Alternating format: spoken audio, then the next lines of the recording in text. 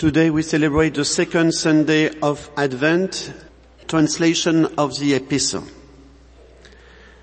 Brethren, what things soever were written for our learning, that through patience and the comfort of the Scriptures, we might have hope.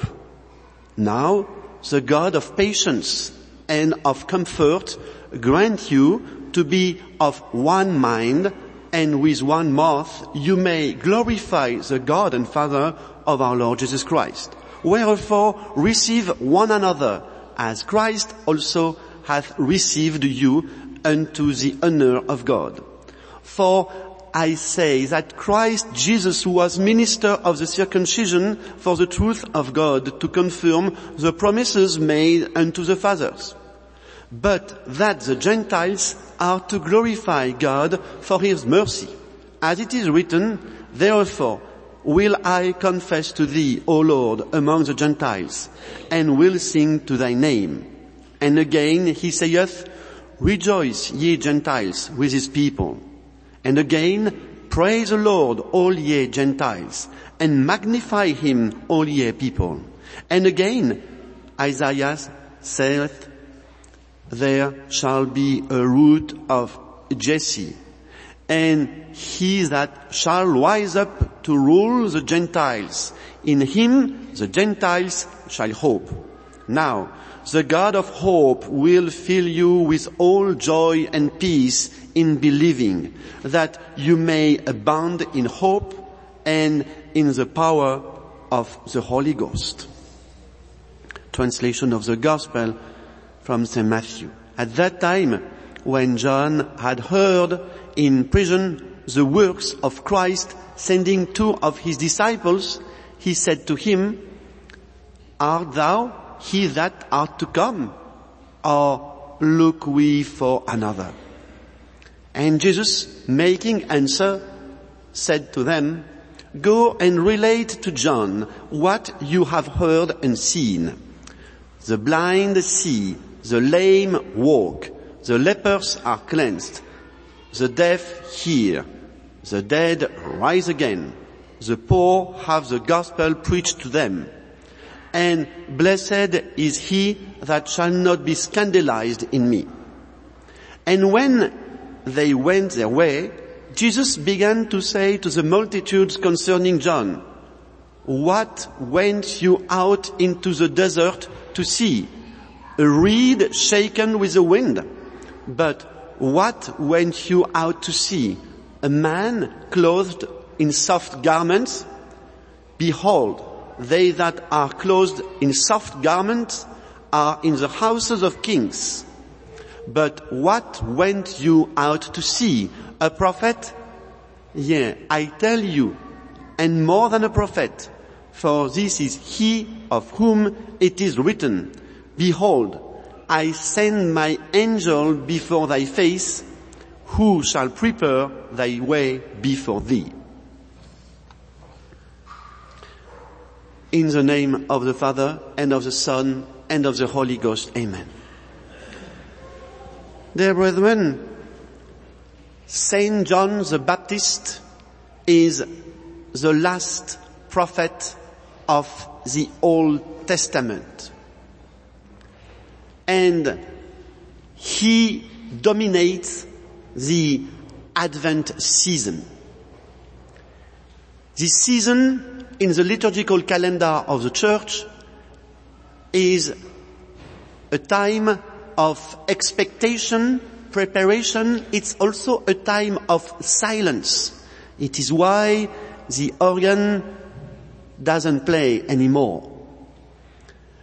It's also a time of purification. It is why there are no flowers and relics on the altar. We are with Saint John the Baptist in the desert. The desert is not only a geographical location, it's also a spiritual location, a location of spiritual retreat.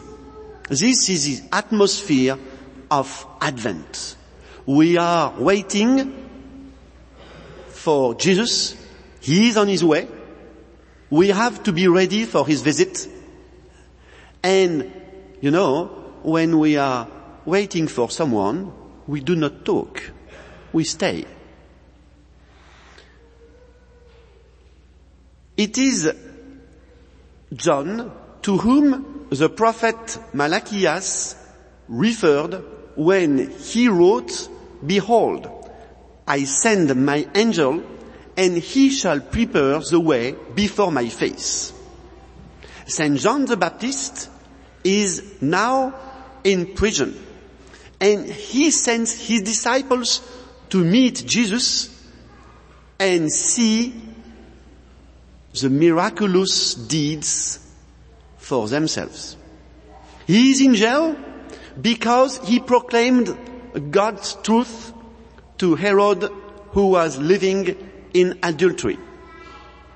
We all know the story about his tragic end and how his head was cut off and put on a platter. Saint John the Baptist was martyred for speaking truth to power. He was not a man of general consensus. He was a man of divine truth. And this was his mission in the world without compromise. A very frank preacher. Jesus says that John is not a reed shaken by the wind. A reed is tall and very thin, and even a light breeze will move it back and forth.